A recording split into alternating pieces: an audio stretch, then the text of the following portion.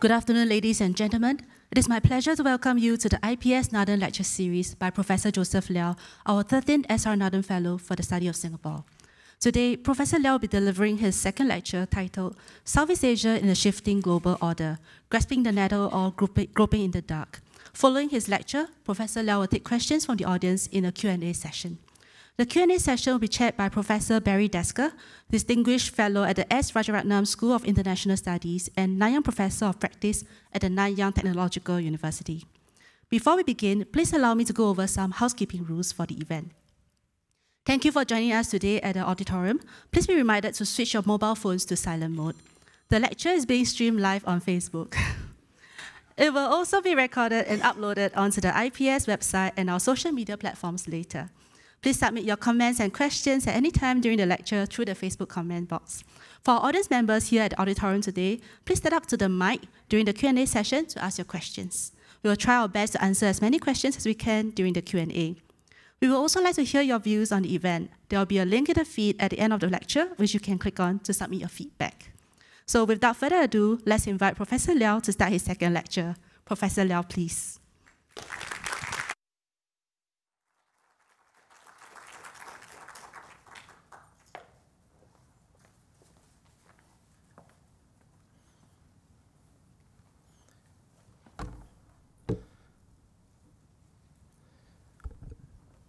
Good afternoon, everyone. Thank you again for coming down to spend your afternoon with me. I must say I'm a bit, as Hokkien say, kancheong, or anxious today because I see a few of my ex-bosses in the audience, so there's going to be added scrutiny. But jokes aside, thank you again for coming. So, for those of you who tuned in to the first lecture or were here for the first lecture, you'll recall that I started this lecture series by talking about US-China relations. And I had suggested that one of the things at risk in the wake of the sharpening great power competition between the US and China was this thing called the global order.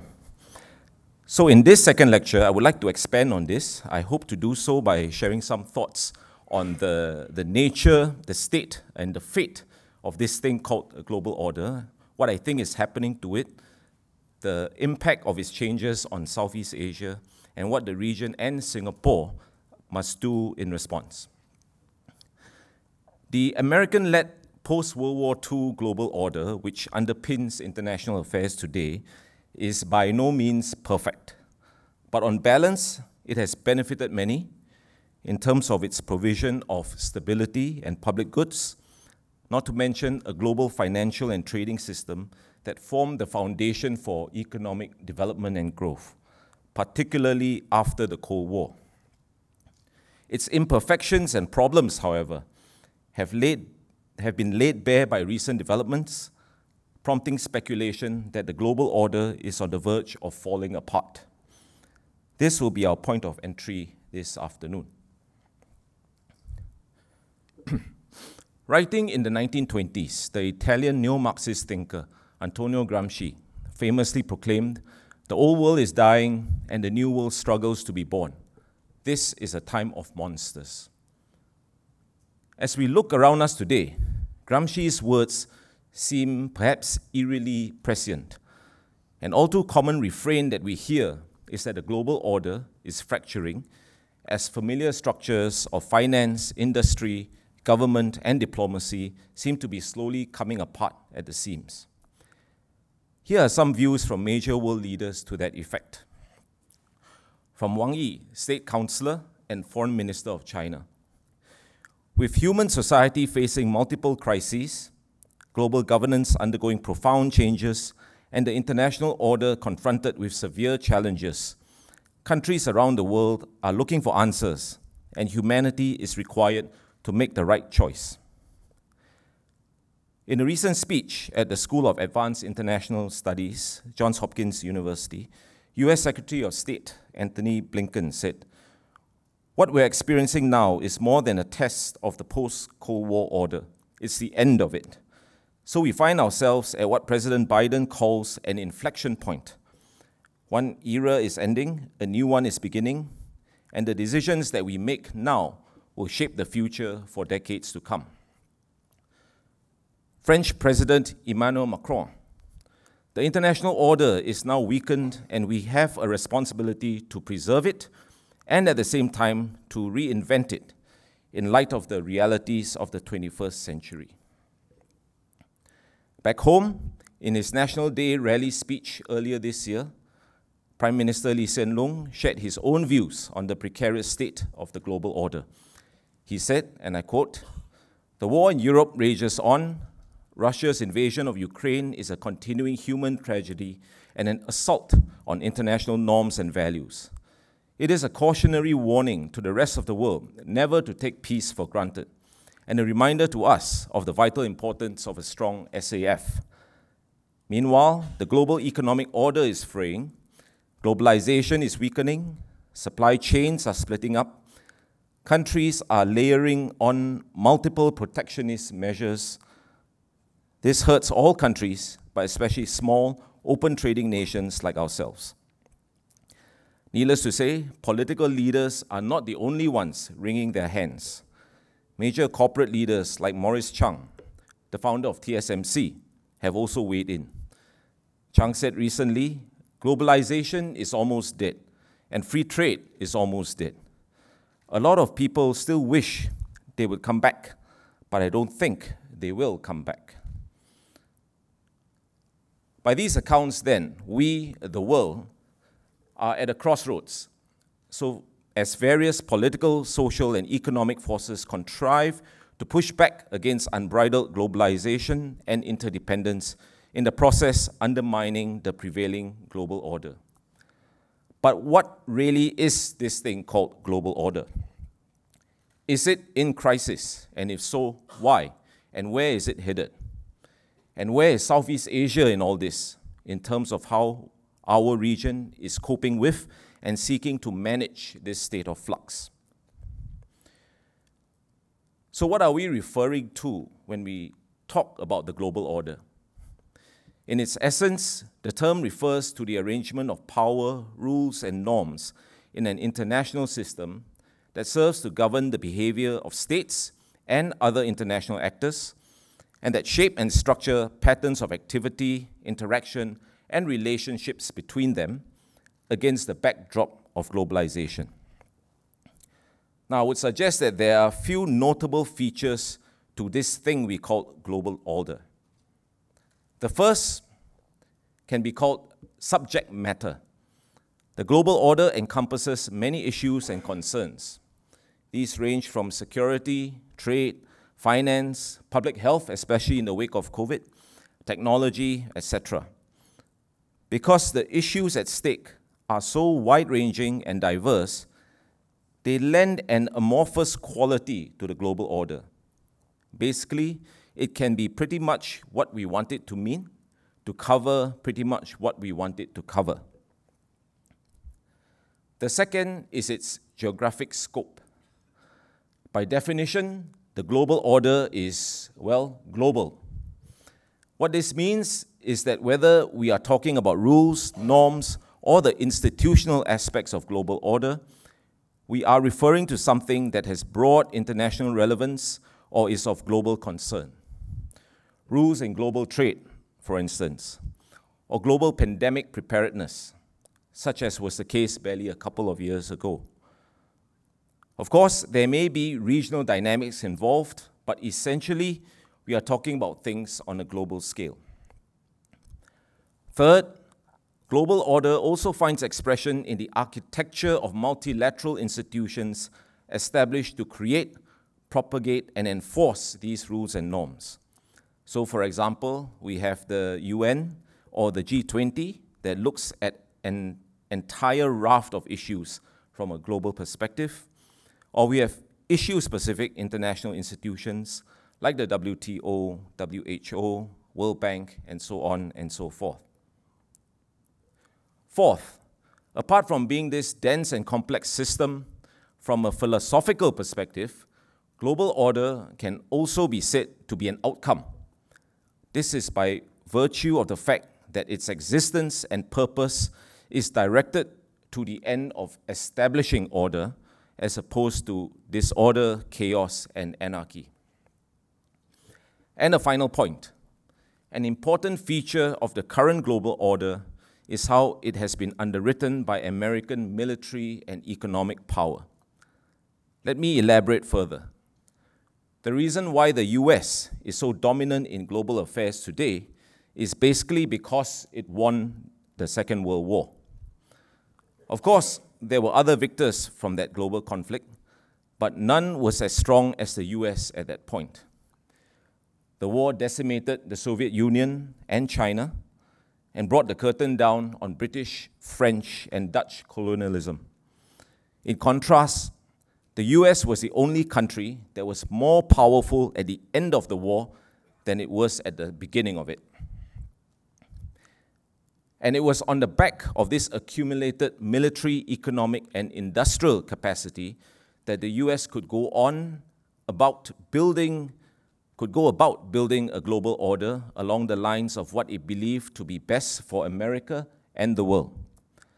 Even then, it was really not until the collapse of the Soviet Union, and with it all its pretensions of providing an alternative order, that the unipolar moment was ushered in and US dominance well and truly cemented.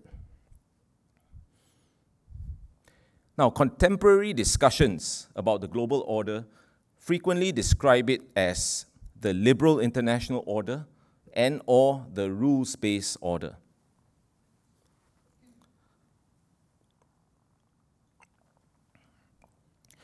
Both these concepts have become accepted shorthand as descriptions of the norms, rules, and institutions alluded to earlier that frame contemporary international affairs. They also tend to be used interchangeably, although if you parse them, there are some obvious distinctions, perhaps even contra-distinctions.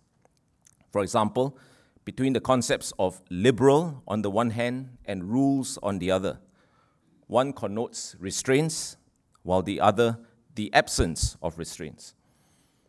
At any rate, the point is that we see leaders making frequent reference to one or the other in their speeches. They appear with greater frequency in formal documents and statements, and commentators talk about how they are being challenged or rejected and hence have to be defended.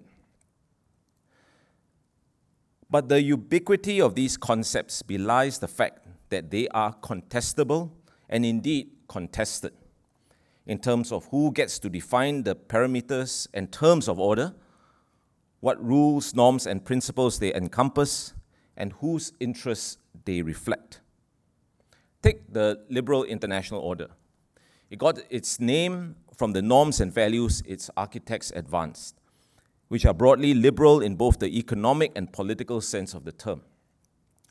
Hence, we are talking not only about freedom of trade and commerce, but also freedom of movement of people and ideas, freedom of speech, and freedom of thought, all of which the Western world would consider as enshrined in their conception of liberal democracy, the bedrock of their belief in human progress, global peace, and the universality, if not supremacy, of their values.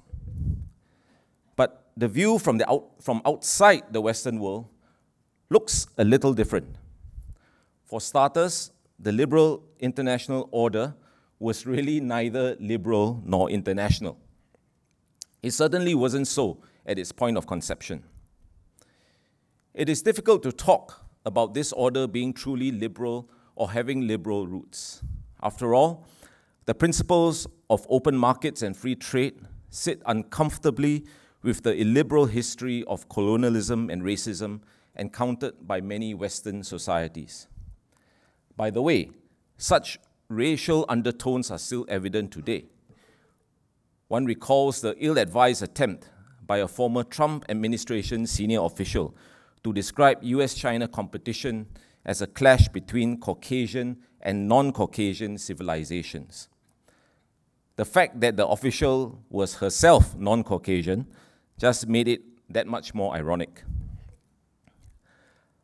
Consider, too, how some liberal commentators instinctively cast the Russia-Ukraine war as a body blow to all that the liberal international order purportedly stands for. Providing a vivid illustration of this, an editor from the New Left Review, no less, recently wrote, and I quote, "The pitch of hysteria is as high as anything after 9/11. The free world, civilization, good and evil, all hang in a balance once again," unquote. A bit melodramatic, perhaps. By contrast, even though it was a blatant contravention of the principle of sovereignty that many in the so-called global South will undoubtedly hold to be sacrosanct, they have also distanced themselves from Western narratives of the war. Their response has been quite categoric. Simply, this is not our war. Nor was this order truly international. Yes, it eventually became global in scope, but it is difficult to believe it was intended to be equal as well. Instead, it was predicated on the dominance of Anglophone and more broadly European power. Sure, the principles of the liberal international order would give rise to organizations that were global in coverage, such as the Bretton Woods institutions of the IMF and the World Bank.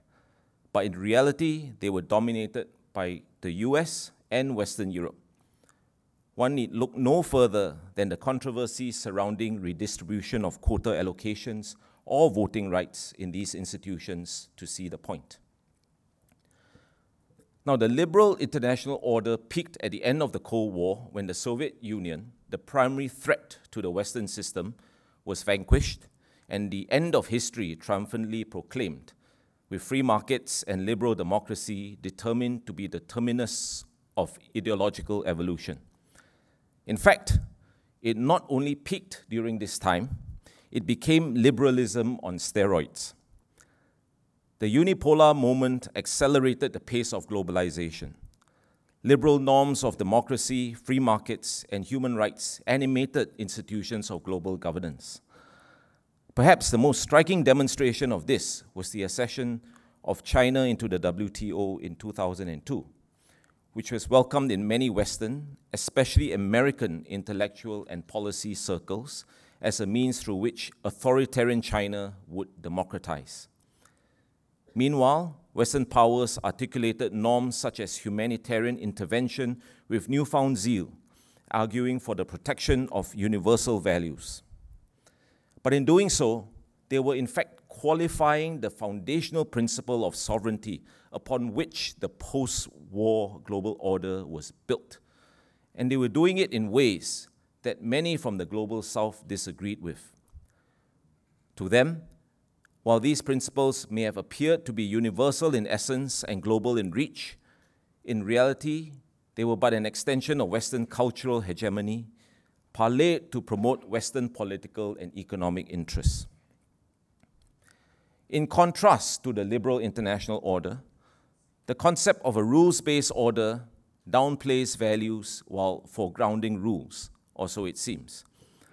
It is, in that sense, not an order defined by the political or value systems of its architects, but by laws, principles, and institutions that govern interactions between its constituent states. Yet, as I mentioned earlier, in some cases, rules are not unambiguous. Case in point, the US and China both claim to adhere to the law of the sea. But the Chinese interpretation of it in the South China Sea departs from convention, while the US has not yet ratified the agreement on the law of the sea. Indeed, the focus on rules is still confronted by inconvenient yet important and politically loaded questions. Whose rules? Who makes them? Are they truly value neutral? Do they enjoy universal acceptance? Do they reflect the reality of the day? Now that we have established what the global order is, warts and all, I would like to turn our attention to the challenges it faces. Let's begin with the most obvious, the Russia-Ukraine war. To be sure, talk of the erosion, if not demise, of the global order was already making rounds prior to the Russian invasion of Ukraine in February 2022, which itself had antecedents in the annexation of Crimea 8 years earlier in 2014. But it has definitely gathered pace since then. At any rate, the invasion was not just about Russia's blatant disregard for the principle of sovereignty and territorial integrity of another neighboring state. It was also a major disruption to food and energy security, not to mention established global supply chains. But beyond the immediacy of that war, there are other factors at play that have dampened enthusiasm for the prevailing order and precipitated calls for its reform, if not transformation. For some, for many in fact, arguably the single most important structural catalyst of change would be the rise of China as a financial and economic power on the global stage. We all know the story well. Following the decision to reform and open up in December 1978, hundreds of millions of Chinese have escaped poverty within a generation. The Chinese economy has transformed from global backwater to factory of the world, and now a technological powerhouse. China is already leading the world in several key technologies that underpin the 21st century economy: electric vehicles, artificial intelligence, robotics, and advanced materials, to name four. China's annual GDP growth rate has averaged almost 9% from 1989 to 2022, although it admittedly started from a low base and built momentum on the back of, first, labor-intensive, low-end manufacturing exports, and second, massive investments, perhaps over-investment, particularly in infrastructure and real estate. Needless to say, both are in trouble now. More importantly, enabled by its size and growing economic and military strength, China under Xi Jinping is stepping forward to further chip away at the preponderant position of the US by championing alternative conceptions of international order and expanding its own influence. China's international strategy to achieve this has three facets to it. First, forging new ties and reinforcing old ones, particularly with the global South. Second, promoting new international frameworks such as the AIIB, BRICS, and the SCO. And third, articulating their own set of normative concepts to challenge the liberal international order, such as Community of Shared Futures for Mankind, Global Development Initiative, Global Security Initiative, and Global Civilization Initiative. How successful these efforts have been or will be is, of course, a separate matter. The idea is that in its efforts to reject the alleged Cold War mentality and camp-based confrontation of the US, China is presenting alternatives to the developing world as it tries to send the message that America and the wider Western world should no longer enjoy the prerogative to set standards and write the rules of everything from global trade and finance to who gets to define, much less impose, democracy. It should not be a surprise to find that these alternatives have diplomatic traction in the global South. But they do beg the question whether China is basically replacing an America-centric order with a Sino-centric one, as Xi Jinping seeks the great rejuvenation of the Chinese nation by, if I may, making China great again. The nature of the challenge posed by China actually speaks to a larger issue, and that is the sense that economic liberalism and globalization has not only widened the divide between rich and poor within societies in the global north, but also between them and the rest of the world. This is evident, for instance, in ongoing debates over the global effort to fight the climate crisis, where views of the developing economies and those of developed economies have differed sharply as to who should bear how much of the burden to reduce emissions. In my previous lecture, I referred to civilizational states. This is relevant in the case of China, obviously, but also several others, like India, Russia, and Turkey. What we should note is that while there is certainly no love lost between them, what they do have in common is disdain for the imposition of Western values in the name of universality. For them, The problem with the prevailing order is that it is more vertical and hierarchical than horizontal, which to them would be a more accurate reflection of the distribution of power, wealth, and ideas that exist today. Importantly, this view resonates even among global South countries that the US would consider friends. Third, the changing role of America, the country that everyone loves to hate and hates to love. It is in vogue these days to talk about American decline and the deleterious effect that has on the prevailing order. After all, if the one underwriting it is growing weak, while others are rising and intent on challenging it, it stands to reason that the intuitive net effect will be the erosion of the global order. There are, however, a couple of assumptions behind this hypothesis of American declinism that should be unpacked for further clarity.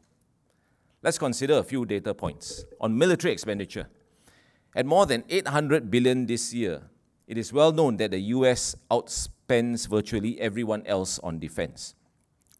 To be sure, China is intent on closing the gap and has been increasing its defense spending in recent years on the back of economic growth. But there are a few things I need to quickly highlight here. First, China spends more on public security than defense. In other words, Beijing is more concerned about internal security than it is about external security.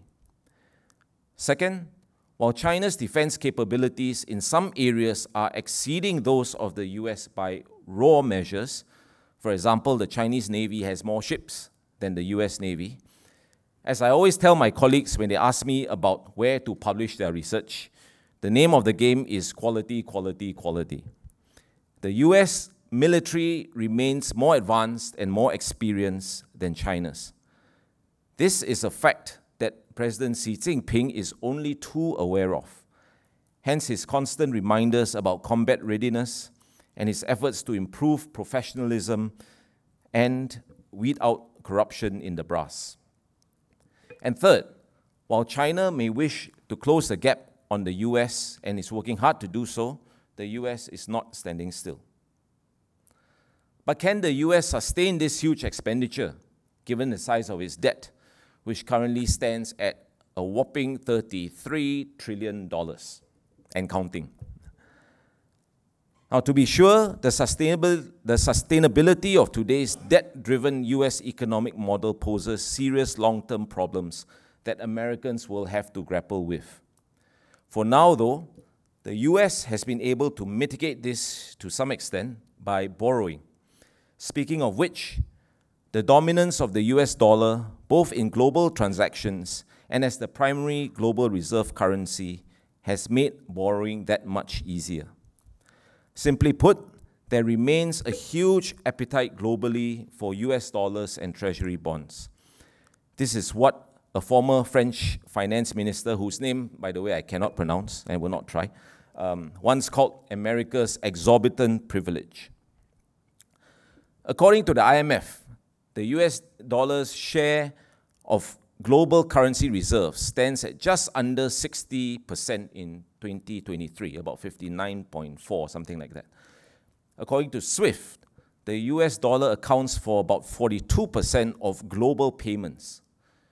We know that US dominance of the international financial system has been a source of discomfort for some emerging economies, and they are trying to diversify because of this. China, in particular, has been aiming to increase its own currency's market share, which currently stands in a region of 2.5% for both global reserves and transactions. Now, it is true that the US dollar share has been decreasing over the last 2 decades. It stood at around 71 to 72% in the early 2000s. But alas, it has not quite been the case that the Chinese yuan has benefited from this decline. Rather, it has been the euro, the Japanese yen, and the British pound that has benefited most. While some may question whether the US is still committed to a leadership role in the global order, it was instrumental in creating, or whether it is able to still undertake that responsibility, Others are unnerved by what the US is doing with its exorbitant privilege. Commonly cited examples are the use of sanctions, as well as the weaponization of the US financial system's preeminence in global commerce. The most recent targets are obviously Russia and, to a lesser extent, China, as we know. But even America's European allies have periodically cried foul over Washington's efforts to dictate how their companies and central banks conduct business in the shadow of a US-imposed sanctions regime, which, according to the Global Sanctions Database, has increased from 2 active sanctions in 1950 to over 60 today. Furthermore, the record of US participation in multilateral institutions where they play a key role has often been less than virtuous or less than stellar. American contributions to the UN have been inconsistent. It refuses to appoint judges to the appellate body of the WTO, is possessive about its veto in the IMF, and practically dictates affairs in the World Bank. To illustrate this last point, let me read an excerpt from a book titled The World Bank, Its First Half Century. Throughout the history of the International Bank for Reconstruction and Development, which later became the World Bank, the United States has been the largest shareholder and the most influential member country. US support for, pressure on, and criticisms of the bank have been central to its growth and the evolution of its policies, programs, and practices, unquote. Just so you know, this volume was actually commissioned by the World Bank as an institutional history of itself. Indeed, it is for this reason that the newly expanded BRICS has coalesced around the idea of de-dollarization. Members of the BRICS are looking to jointly expand the bloc's influence such that it might serve as a counterweight to the US-led financial order, even though its realistic prospects for success must surely be another matter altogether. Happy to discuss this in greater detail in the Q&A. And it's not only in the realm of economics and finance that one detects unease among countries outside of the global north. Many have also expressed misgivings towards efforts to impose democratic norms and regime change, usually on the part of the US, and especially when it is pursued with evangelistic and ideological zeal. The financial crisis of 2008, however, did give pause, not least in how it seeded doubts in the minds, not just of Americans, but many in the global community as well, as to the future of America's role in global affairs. To be clear, the issue was not whether the US had entered a state of terminal decline, as some were suggesting.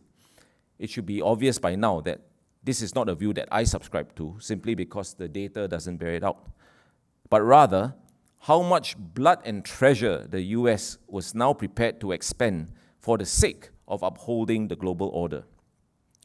In other words, it is not a question of whether the US can still play that leading role, but whether they want to, and if so, how are they going to do it? The arrival of Donald Trump in the White House on the wave of populist nationalism catalyzed further doubt.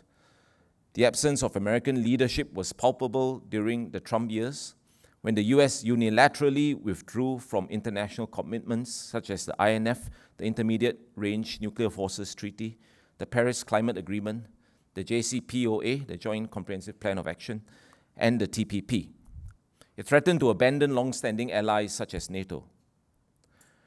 Notwithstanding the Biden administration's efforts to reassert American leadership, the perception remains that American interest in the world has declined. As the US gears up for another presidential election, a Trump return to the Oval Office could well have far-reaching consequences for global order. But lest we forget, he was by no means the only person in the last 2 election campaigns who questioned America's traditional contribution to global affairs. Democrats like Bernie Sanders, who is actually an independent, and Elizabeth Warren advocated similar introspection and retrenchment, albeit in less bombastic fashion. Meanwhile, as presidential candidate, Hillary Clinton famously opposed the TPP, despite being the architect of that very agreement when she was Secretary of State. Now, given the magnitude of these challenges, the global order may indeed be at an inflection point. So where are things headed? While the picture remains yet unclear because the script is still unfolding, I think some broad contours can be discerned. Let me outline 4. First, the emerging new global order will be more multipolar, albeit asymmetric. Indeed, not all the poles will be the same.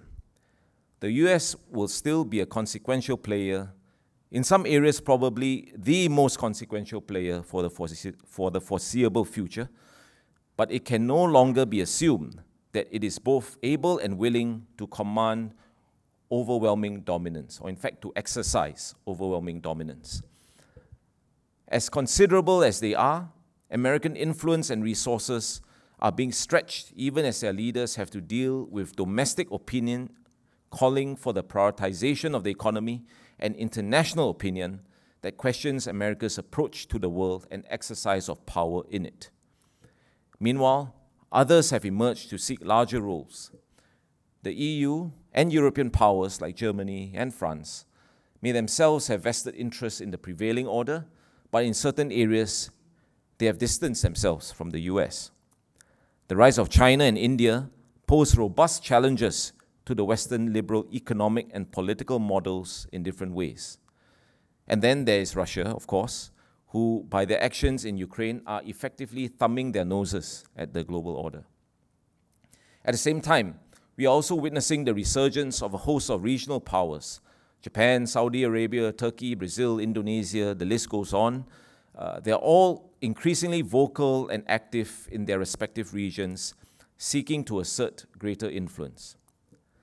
Describing what is unfolding, Robert Blackwell and Thomas Wright, 2 prominent American foreign policy intellectuals, have written, "The world has moved away from a Kissingerian standard of world order in which nations work within the same set of constraints and aspire to meet the same set of rules, toward a model where many countries choose their own paths to order without much reference to the views of others." Unquote. Second, the future world will not be a seamless reflection of the values of the previous order.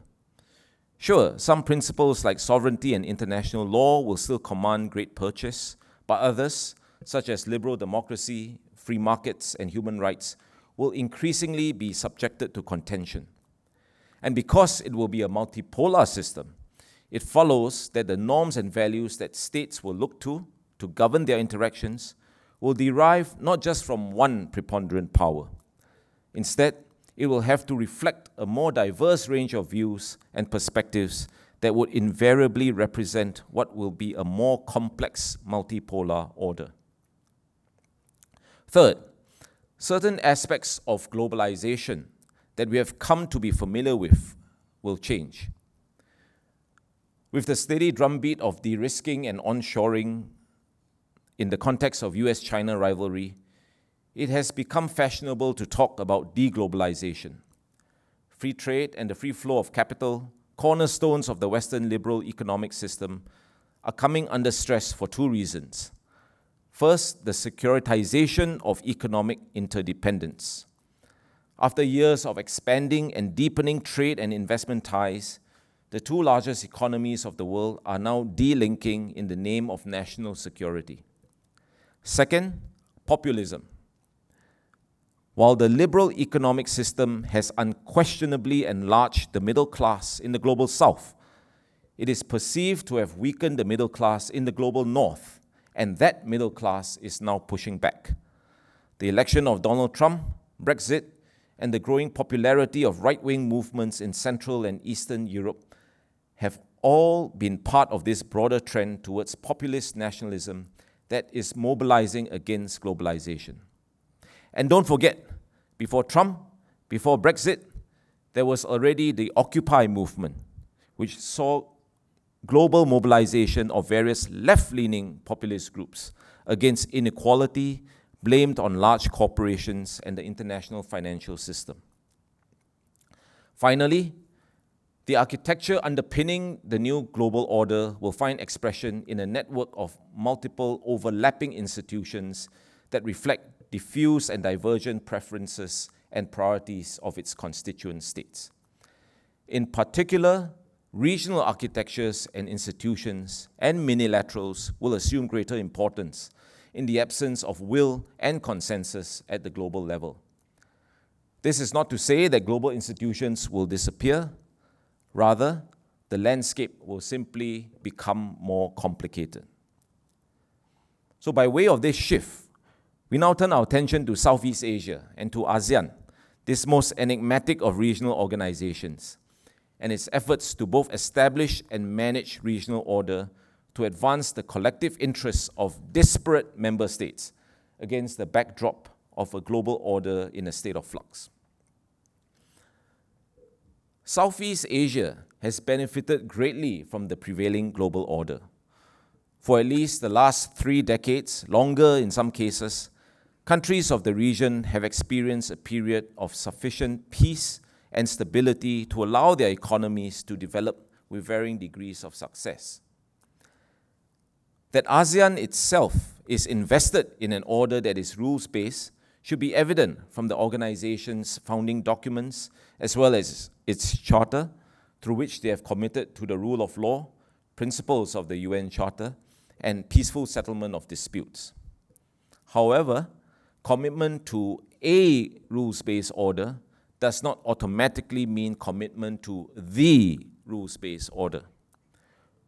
What I mean is that for Southeast Asia, it has been about building rules that are fit for purpose for its own geopolitical environment and to fulfill the overarching strategic objective of regional order building, which was, is, and will in the future still be the management of disparate and at times divisive interests, not only among Southeast Asian states, but between them and external powers as well. In thinking about how Southeast Asia can achieve this, it would do us well to remember that from a historical perspective, the region has been in this position before, of having to deal with sweeping changes affecting order in their backyard. This may indeed be a cliché, but it doesn't make it any less true. Southeast Asia's present has very much to do with how it interacted with, managed, and localized external influences in its past. From these interactions, several different regional orders arose: Sinic, Indic, Persian, and Islamic, to name a few, that emanated from power centers such as Ming China, Majapahit and Mataram in Java, Ayutthaya in Siam, and Pasai in northern Sumatra. This was later followed by the colonial order, predicated on new European power centers that plugged their Southeast Asian colonies into networks of transnational trade, and when the Industrial Revolution took off, to early global supply chains. In the immediate years after independence, during the first 2 decades of the Cold War, many Southeast Asian states, new Southeast Asian states, even tried to distance themselves from both the American capitalist order and the Soviet communist order, choosing instead to be part of a broader non-aligned movement. Yet perhaps most significant for our purposes was how Southeast Asian states responded collectively to shifting geopolitical winds by corralling together as ASEAN, a multilateral organization initially formed to manage relations between its members, but soon after found itself absorbed by the need to create strategic space and manage a fast-evolving regional order in a way that preserved their autonomy. In the aftermath of Indonesian confrontation against Malaysia and Singapore in the early 1960s, a platform for reconciliation was required to manage lingering distrust after Jakarta's change of government and policy direction. ASEAN was created in 1967 for that purpose.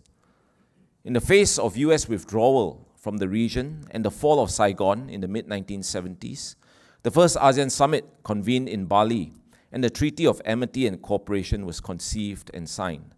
That treaty now has, I believe, 54 signatories, the most recent being Kuwait, Panama, and Serbia. To forestall the domino effect, ASEAN rallied together to oppose Vietnamese aggression against Cambodia in the 1980s, paving the way for the Paris Peace Accords that brought an end to the Third Indochina War. Amidst uncertainties at the end of the Cold War, ASEAN formed the ARF, ASEAN Regional Forum, to frame discussions and debates on the shape of the post-Cold War order in the Asia-Pacific. In the aftermath of the Asian financial crisis, the idea of an ASEAN community was seeded and eventually came into being. I could go on, but I think you get my drift.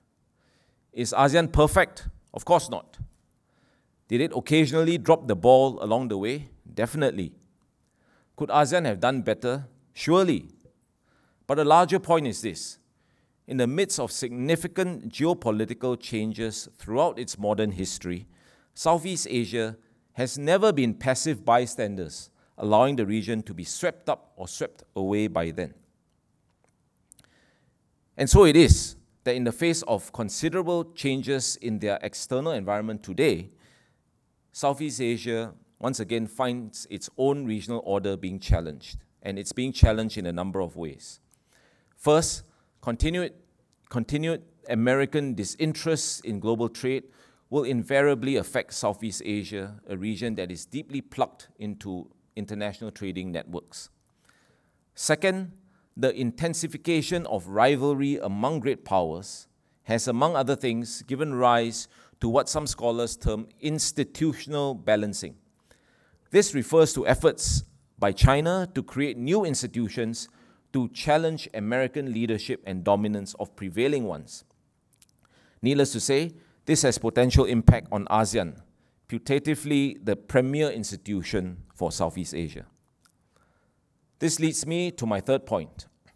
If we accept that the world is transitioning to some kind of new order for all the reasons I enumerated earlier, it follows that because of what is at stake, ASEAN must consider how to exercise agency in terms of making, modifying, and shaping, or if necessary, preserving the rules, not least on its own turf.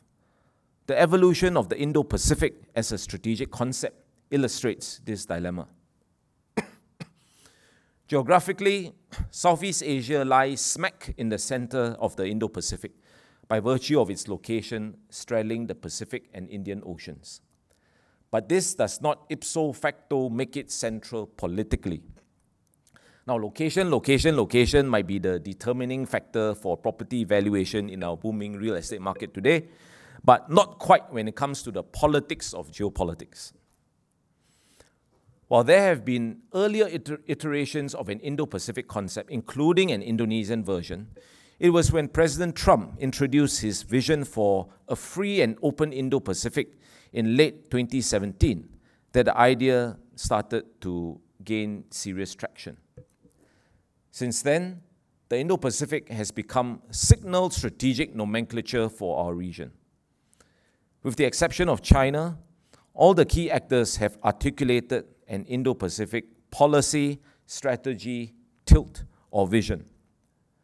To ensure it has skin in the game, ASEAN unveiled its own AOIP, ASEAN Outlook on the Indo-Pacific, in, I believe, 2019. It had to do so in order to make sure that ASEAN was, if not central, then at least relevant and visible at the table. This, of course, brings us to the topic of ASEAN centrality, that bewildering concept at the heart of ASEAN's conception of order, and that at once holds out hope but also flatters to deceive. Detractors dismiss it as nothing more than chimeric fiction. Champions mistake it for incontrovertible fact. Like most things in life, the truth probably lies somewhere in between. Ask anyone familiar with ASEAN what ASEAN centrality means, and chances are they will instinctively point to the organization's convening power in the first instance. The ASEAN circuit provides useful platforms where most, if not all, major powers regularly meet. This is no mean feat, all the more so given the divisive geopolitical climate today.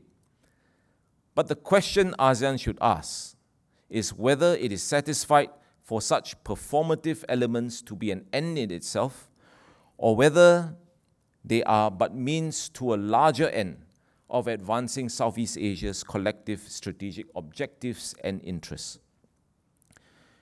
To that end, I invite us to cast our minds back some 40 years to the Kampuchean conflict. Then comprising 5 members, and at some point 6 with Brunei, ASEAN was compelled to step up its proactivism as regional interests threatened to be overwhelmed by those of external powers. ASEAN centrality was on display not in the resolution of the conflict per se, that came about through other larger forces at work, but rather by member states overcoming deep differences to coalesce around shared objectives and, importantly, to coordinate efforts towards achieving them. And the discipline that they maintain over more than 10 years of sticking to the script, so to speak. We should also be circumspect in how we interpret the acknowledgement of ASEAN centrality by major powers. It goes without saying that it is good these powers all profess support for ASEAN centrality. But we should still ask, why do they, who would intuitively want to be at the center of things, accept and allow this collection of small and medium-sized states to claim centrality? There are, I think, essentially 2 reasons. First, ASEAN serves a purpose for them. Second, there is no cost to them acknowledging ASEAN centrality. Therein lies the tension between possibilities and constraints for ASEAN insofar as centrality is concerned.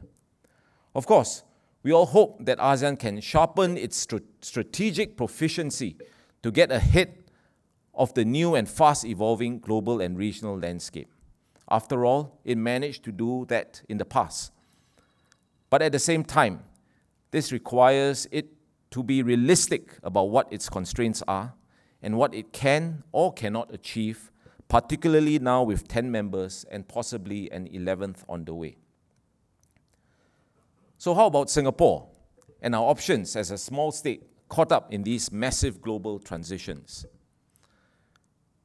First and foremost, we have to continue our efforts to reinforce the importance of rule of law and international law in our foreign policy. I noted earlier that the rules-based order can be somewhat amorphous, but for Singapore, we have to be very clear about what our understanding of it is. At its heart, it has to do with the foundational and non-negotiable principles of sovereignty and the rule of law. Second, we should continue to place emphasis on international institutions and inclusive multilateralism, foremost of which should be ASEAN, right in our own backyard. Multilateralism has proven a crucial, if imperfect, vehicle through which Singapore has been able to amplify our voice in order to do what we can to shape our external environment. And if I may say so, ASEAN is for obvious reasons more important than most in that regard. Finally, to expand our economic space, Singapore must also continue to stress the importance of an open global economy and trading system. Even before independence, our lifeline had been international trade. We must continue to be plugged into global networks and where opportunities arise to create new ones. Because of limited resources, we must build and nourish strategic partnerships in areas of national priority or where we have competitive advantages to bring to the table. All this is nothing new to all of you, I'm sure, but I think it's important to reiterate and reinforce those points. Okay, so let me conclude. Whatever its shortcomings, the US-led global order, with its genesis in the aftermath of the Second World War and reinforced after the Cold War, has benefited many, including Singapore and Southeast Asia. That is a fact. But as it stands today, this order no longer reflects the present distribution of power and influence globally, nor do the American people appear as enthusiastic as in the past to have their national wealth spent to uphold it.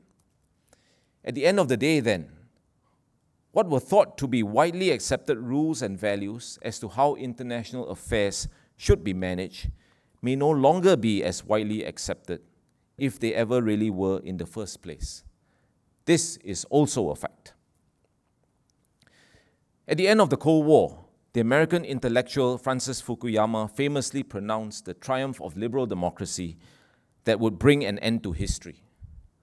Roughly 130 years earlier, a Prussian socialist journalist by the name of Karl Marx made a similar claim. But in that case, he argued that history will reach its apogee with communism. Needless to say, both prognoses have been off the mark so far. Since history hasn't in fact ended, who knows what the future will hold. Yeah? But both were correct, I think, in their characterization of history as an evolutionary process, although I disagree it is as linear as they may have made it out to be. So I'm not sure whether that makes me a Marxist or not, but there you go. Yeah. Returning to Gramsci, where we started this afternoon, the sense of global order today are perhaps not so much eroding or being destroyed, ushering in a time of monsters as it were, but rather undergoing something of a paradigm shift towards a new stage in its evolution. This is because what we know as the global order was never a coherent system of nicely synergized and compacted parts in the first place. It was always amorphous, given to different interpretations according to different interests and objectives. Yet because of this, together with ASEAN neighbors, Singapore must now adjust to these very evolving configurations and realities. And we must do so with a clear sense of both national and regional interests. Even better, if ASEAN can collectively work together to proactively get ahead of them. Thank you for your attention. Look forward to the discussion.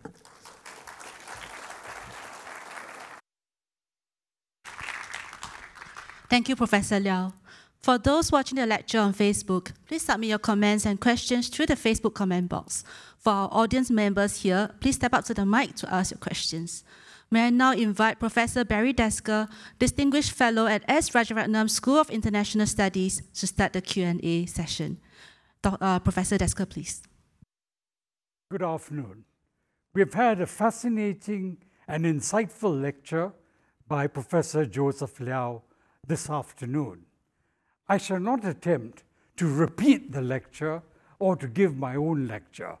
What I will do is to highlight 3 takeaways which I took from this lecture.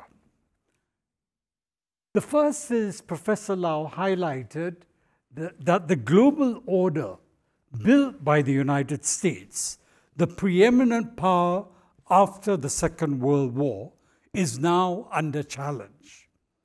It no longer represents the present distribution of power and influence. The second key point is that the emerging new global order is multipolar and asymmetrical. Norms and values will not derive from one predominant power. We have multiple overlapping institutions and the rise of regional institutions, and also intense rivalries among great powers. In this context, in the Southeast Asian region, and this brings me to my third point, there is a need for ASEAN to exercise agency, to shape the rules, especially with respect to the region. The significance of ASEAN centrality was highlighted by Joseph Liow. He emphasized ASEAN's convening power, but raised the question whether it is a means to an end. My reaction to this is that scholars, academics, statesmen, and diplomats seek a world of order. What, however, if we are heading for a world of disorder, in a world of intense power competition, a shift away from consensus and international governance by norms and values, except as a tool to undermine your opponents. And instead, there is an increasing emphasis on transactional relationships. In this context, and we already see it in the region, where ASEAN states are taking divergent positions, whether it is on the Russian invasion of Ukraine, the South China Sea issue, and the Israel-Hamas war. The emphasis has been, and we always reiterate it, ASEAN's centrality. That ASEAN is in the driver's seat, shaping regional rules and outcomes. But if I may be politically incorrect, could ASEAN be merely a chauffeur as regional developments are being shaped by great power competition? The question I therefore pose is, how should Singapore act in such a scenario? Thanks, Barry, for that question. There's another lecture, and I shall start now. No, just kidding. But very briefly, I think that's a very pertinent point, and I think you really sort of nailed that perhaps even existential, if I may, existential issue for ASEAN, because it speaks to this question of ASEAN's relevance. Right? I think my view is that first and foremost, ASEAN and certainly Singapore, we have to be realistic about, as I mentioned in my lecture, we have to be realistic about the limitations and constraints that we all have. I had alluded to what ASEAN managed to do successfly, and a number of you, Keng Yong, yourself, Barry, were very much involved in that process in the 80s. But sometimes I ask myself whether that was not just a very different era, but a very different ASEAN. Right?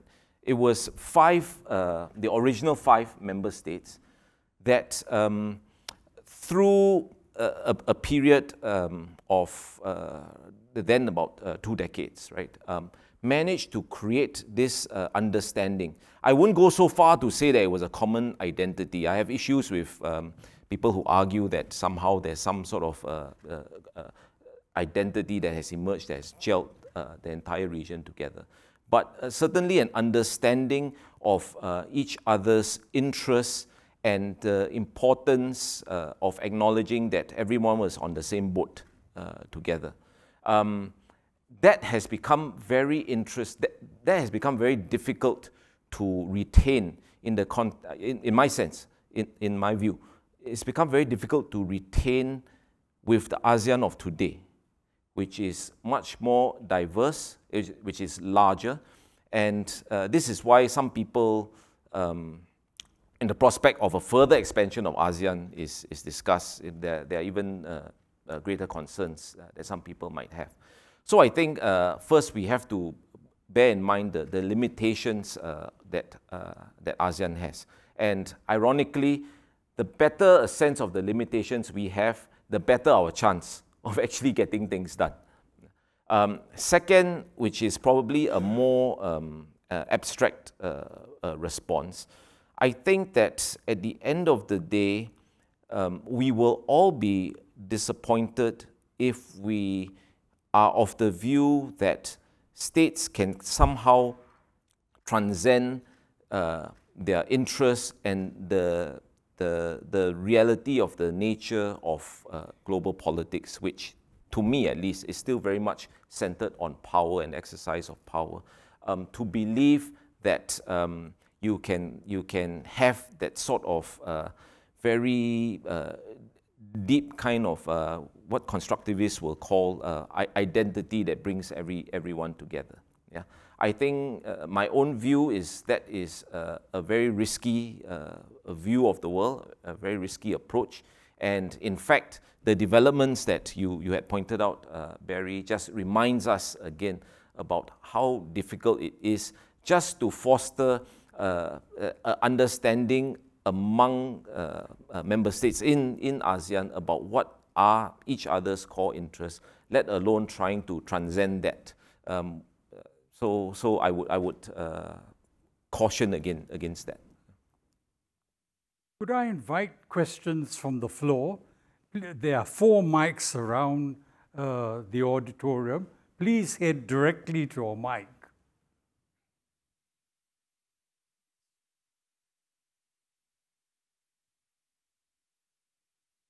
Could you give your name and affiliation at the beginning, please?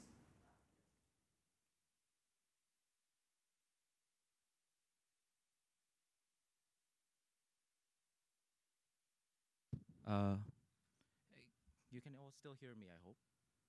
Yeah, doesn't seem to have worked. No, we'd like you to be on record because there are people who are listening on Zoom back home. Yeah, sorry, it was just a microphone. But I hope this is still legible for most. My name is Ming Son. Well, I'm actually talking to my boss, technically. I'm his research assistant from Nanyang Technological University. But I have 2 questions that relate to 2 parts of the lecture. I think the first is related to the world order that you've spoken about. I think the one thing that I have my own sort of grievance about this is that we talk about the death of globalization as it is, but the one thing that hasn't changed in all countries universally is that the acceptance of capitalism. So the market has grown ever more and more bigger, even though there is technically a great power competition. These 2 countries are struggling to untangle themselves from the market. I think the US tried to decouple itself, but the most they can do is de-risk, and now they are not even thinking about it that much anymore. So I think that's the question. The first question I would like to address is it really unraveling this globalization when capitalism in the market itself is spreading? And I don't think any countries in the world really deny this, even the Chinese. The second question I'd like to ask is related to the Southeast Asian region. I just wanted to circle back to the history of Southeast Asia, where I think regional dynamics once plays a critical part. In the past, it was the Third Indochina War between Thailand, Vietnam, and Indonesia and Malaysia. Do you think now that these great power competition have sort of returned to the region with a lot of tectonic shifts in the region, where the majority of US treaty allies are actually shifting towards China, whereas the communist one is actually shifting towards the US? How would this really affect sort of the strategic space of the smaller states in the region, including Singapore? So these are 2 questions. Thank you. Oh, please. Okay, thanks, Min Son. I take your second question first. Kong Yun Fong is not here because he and I are part of this project where we are trying to sort of map or in fact quantify the sort of shifts, right, of Southeast Asian states in their relations between the US and China.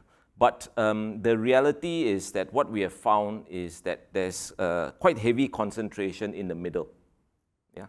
So I don't think, I mean, I read a lot of reports about people saying that, this and that Southeast Asian country has gone with China or gone with the United States.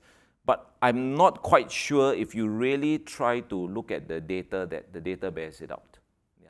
I think it speaks to the kind of latitude that Southeast Asian countries want, to exercise and are actively exercising.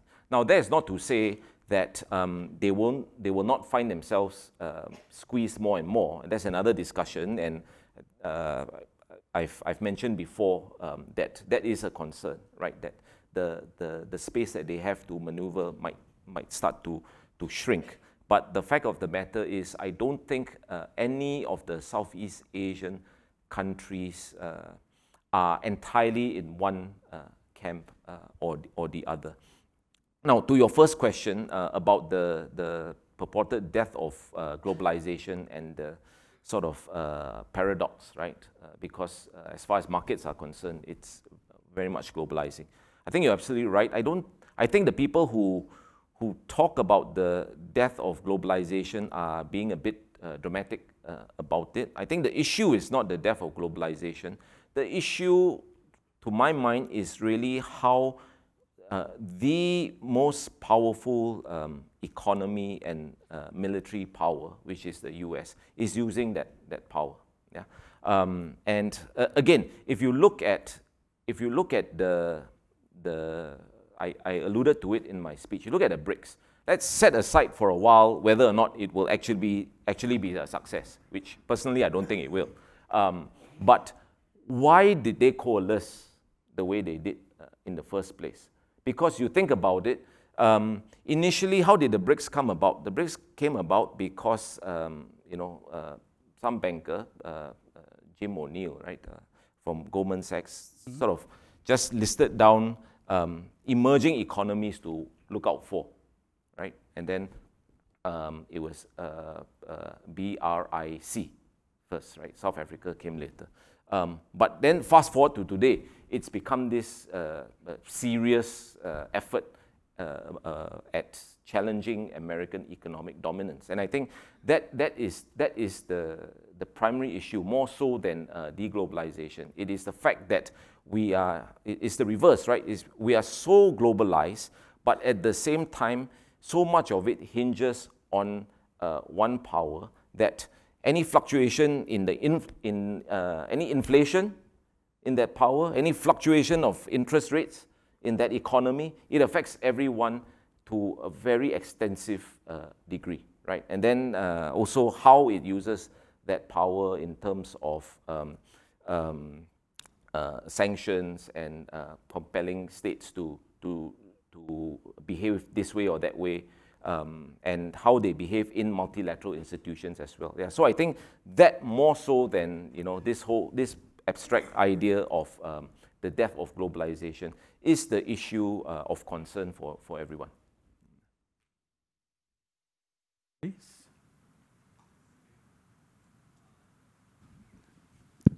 Thank you, Prof. So my name is Kaize. I'm a graduate student from the Lee Kuan Yew School of Public Policy. So I have a very brief question towards the drivers behind China's trying to build new institutions and initiatives. So one explanation could be that, as you mentioned during the lecture, it's institutional balance against American. But there has a saying says that China proposed, there has a thing called a group of friends of the global development initiatives, group of friends. So something like this, it's you cannot interpret it immediately as a kind of against the current institutional establishment. So how can we explain the drivers behind this sort of trying to establish new initiatives? Thank you. Okay. Thanks for the question. I think that China, it's kind of like to be the popular kid, you must have friends around you, right? So the United States had that. China, as a mark of its status, I think it's quite important. But aside from that, I think the reason why China is prepared to be so heavily invested in the global order stems from I think a few things. First is that they want to be able to shape the discourse, yeah, and they feel that they've reached a point in their development where they have the capacity to do that and the influence globally to do that. Yeah, so that's the first thing. The second thing is, I think we need to remember that not too long ago, a very different China in the 50s and the 60s was also a very lonely China. Right? China did not have friends in the 50s and 60s. It was, for a period, it was part of the Soviet sort of camp, but it certainly didn't want to be a vassal of the Soviets, and then that relationship broke. China was very much on its own, which is why when China subsequently joined the United Nations, it was a major thing for them. Yeah. So I think this idea now of China being plugged into the world and together with other countries, and certainly taking the lead on a number of things, I think is very important for them. And then thirdly, I think it is also the case that China historically has always had concerns about foreign encroachment and how China, the whole 100 years of humiliation psyche, right, that they had to go through, right? The whole idea that they were dictated to by an outside world. So the question now is, rather than subject ourselves to that, we should come up with the norms, the rules, whatever you want to call it, that are in line with our own interests and our own aspirations. And as it turns out, a lot of that narrative has appealed to other countries as well, who were subject to the same kind of colonialism, for example. Yeah. So I think for these number of reasons, I think China is very serious about its role in the international community. Well, we have, from those who are listening at home, a question which actually raises issues regarding what is actually happening with regard to BRICS. The point is made that is it talk rather than action? What actually has been implemented so far? BRICS is very ambitious. I think the reason why these, so now there are 11 of them, right? Started with 4, then 5, and then another 6. There are 11 of them. The reason why they came together was a shared concern for the dominance of the United States. But I think BRICS, there's some structural challenges that the organization will encounter, is already encountering. Number one, it may be 11 countries, but primarily it's one, China, right, which commands the lion's share of the economic growth and the wealth of the 11 countries. Problem number two, the level of trade. I don't have the data with me here now, but the level of trade between BRICS countries is actually not very high. It's actually not very high. Actually quite low. Yeah, it's actually quite low. Just to give you an example, in the case of China and Argentina, one of the newer members of the BRICS, right? I think a year or two ago, they concluded a currency swap of $8 billion, whereas China and South Korea had arranged a currency swap, I think 2014, 2015, something like that, already to the tune of 20 plus $30 billion. Yeah. So the magnitude of, so my point is, from China's perspective, their main economic partners are not in BRICS, but outside of BRICS. That's the second point. And the third point is a lot of the countries within the BRICS, primarily China and India, really, have political issues with each other. Yeah? So managing that relationship is going to be very tricky. In fact, if I may say so, there's a lesson for that organization to learn from ASEAN. Because when ASEAN was formed, the whole intent of ASEAN was to create a mechanism to manage relationships, at that point, difficult relationships between member states. Yeah, so maybe they should have a talk with ASEAN about how to do that. Please. Hello, can you hear me? Okay. Good afternoon, Professor. My name is Danes. I'm a master's student from RSIS. And I would like to ask a question. First of all, I'm very sorry if my question is very depressing. I would like to ask regarding how ASEAN should be moving forward, or even is it even possible to moving forward in this chaotic and the changing global order?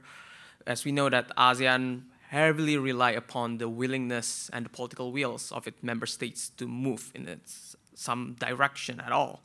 But as we have seen, especially in 2012, the failure to create a joint communique on the South China Sea, we see that the extra-regional power have a lot of influence on the interest and the direction of the ASEAN member states.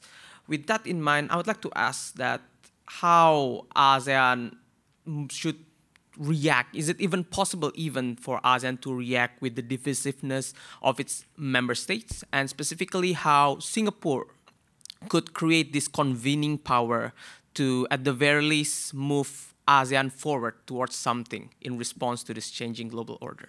That's all. Thank you. Thanks for the question. I think that whether or not ASEAN can pull it off, whether ASEAN can move forward as a group and overcome their differences, I think a lot of it, I feel, depends on what we actually want it to do and what ASEAN actually wants, what ASEAN member states actually want ASEAN to do, right?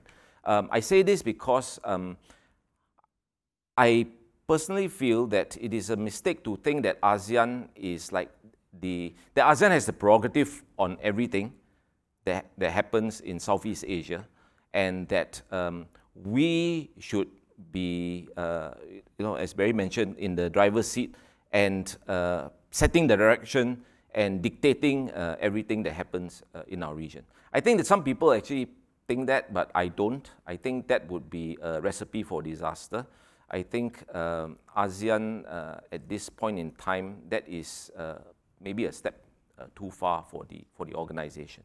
I mean, we cannot dismiss the reality of just how different the 10 countries in ASEAN are and how difficult it is to manage the relationships between them. I always use this example. In the past, I'm sure you study ASEAN, you know that there are goodness knows how many meetings, right? 1,000 meetings, few thousand meetings a year.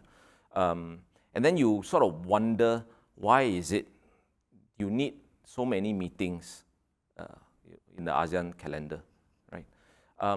But you look at the issues that ASEAN wants to tackle, and you look at the reality that at the start of the discussion, you have 10 countries probably coming at the same issue from 10 different positions. It is not easy to get everyone to the same destination, right? To put it quite simply, you need many meetings for that, right? Which to me, at least in part, explains the necessity for all these meetings. But the larger point is this, that and I mentioned it earlier, so we have to be realistic about what ASEAN can and cannot achieve. If we set the bar too high, we set ourselves for failure. Of course, we want ASEAN to be able to evolve, and that is something that all ASEAN states have to be committed to, right? To grow the organization, to be more serious, to be more deliberative, and to work harder to align their perspectives. I think in the past, in the 80s, when you had those 5 countries, it was half the size of ASEAN today, but it was not easy for Indonesia, Malaysia, Thailand, Singapore, Philippines to align their perspectives with regards to China and Vietnam, right? In fact, if you remember, the Indonesians and the Malaysians were prepared to go another way on this issue of Vietnam and China, right? So that's the kind of effort that is required. A related question by Richard Bosak, who was, I recall, for many years the Wall Street correspondent in the region. He asks, is ASEAN going to be pulled down for decades by Myanmar?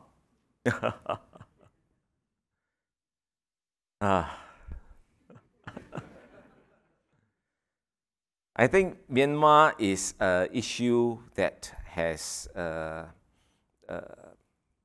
somewhat divided the organization. And it's certainly not new. Unfortunately, it's in a sense a replay of an old script. But I will raise two points, sort of polar opposite points for us to consider about this issue.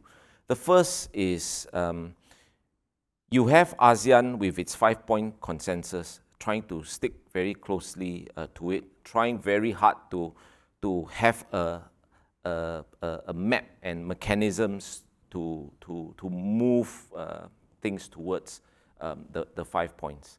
And the junta at this point doesn't seem too interested, right? Their position remains that, you know, until we resolve the violence, we're not going to be able to talk about this. Yeah. So, so the Thais, for their own reasons, have gone off and started a parallel discussion with Myanmar on it, with the junta. Now, I'm not sure the extent of discussion or coordination between the Thai process and the ASEAN process, but I feel that there really should be. I think that there really should be efforts to try to at least, if not align, at least to synchronize and build on each other's efforts in that respect. So that's one perspective. The other perspective, it's somewhat controversial, but I'm just putting it there for us to think about. When ASEAN decided to take Myanmar in as a member state in the mid-1990s, and then of course Myanmar joined in 1997, the discussion then, among other things, was the question of if Myanmar doesn't come into the ASEAN fold, the risk of it sort of gravitating towards China out there is high and is risky. Yeah. So as difficult a decision as it is, because of what was happening or what had happened in Myanmar domestically, the decision in terms of the larger strategic picture was to take in Myanmar. So we fast forward from 1997 to today. The question, maybe you all go home tonight and think about it. The question is, Myanmar has certainly benefited from membership in ASEAN. How much has ASEAN benefited from having Myanmar in ASEAN? Do a cost-benefit analysis. I won't tell you the answer. I have my own views on that, but you know, think about it. Well, we have it's probably our final question. Lee Suan from the Yusof Ishak Institute. She asks and makes the point that we have talked a lot about how the US-China competition has affected Southeast Asia. Do you see the Israel-Hamas war further complicating the geostrategic dynamics in the region, especially with regards to attitudes towards the US vis-a-vis China? Vis-a-vis China.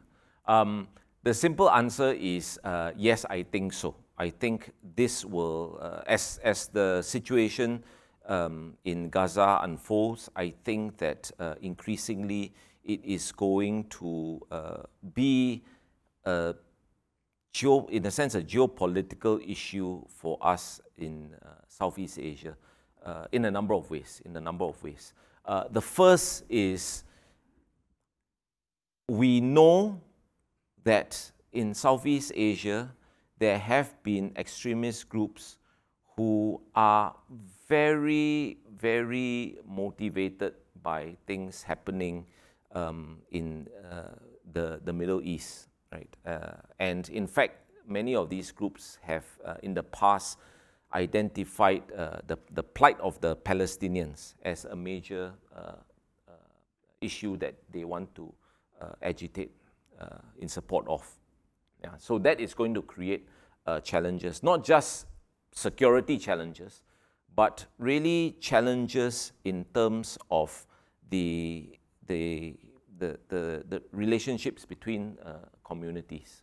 Yeah, I think that is a very it's a very important thing to bear in mind and to keep an eye on.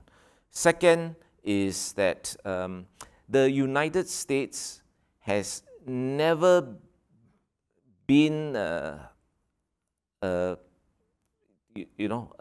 unequivocally welcomed power in our region in the first place. In many countries, I mean, Singapore has very strong relations with them. Philippines has very strong relations with them. A lot of it is from the perspective of our own interests and our own needs. But other countries, Indonesia, Malaysia, and there's the hangover from things that happened 20 years ago, right? The aftermath of 9/11, and in particular, the Afghanistan and Iraq. That's, you know, a generation ago, maybe less. Yeah, so it's still very fresh in the minds of many Malaysians, many Indonesians. And I think that script is going to play out again, and that is going to create difficulties for the leaders of these countries. And if I may say so, although it's no secret, he's very open about it, in Malaysia, the government in Malaysia and the Prime Minister of Malaysia is unapologetically supportive of the Palestinian cause. He's been so since his ABIM days. Yeah, so it's perfectly understandable. But the problem is when you look at other larger geopolitical contexts, and in terms of what the Malaysians can or cannot do with the United States, which has nothing to do, by the way, which may not have anything to do with what's happening in the Middle East, in, you know, probably South China Sea, climate change or whatever. The political stakes for an incumbent government in Malaysia to be so open in working with the US, it will be an issue. It was an issue 20 years ago, right? The Malaysian government was very keen on furthering their relationship with the United States. But the people, the ground, was very anti-US because of the Iraq invasion. And they had to manage it. But the challenge for our neighbors today is that the domestic political configuration today is far more brittle than it was 20 years ago. Yeah, so that will be particularly tricky, I think. Thank you, Joe, for your responses during the Q&A.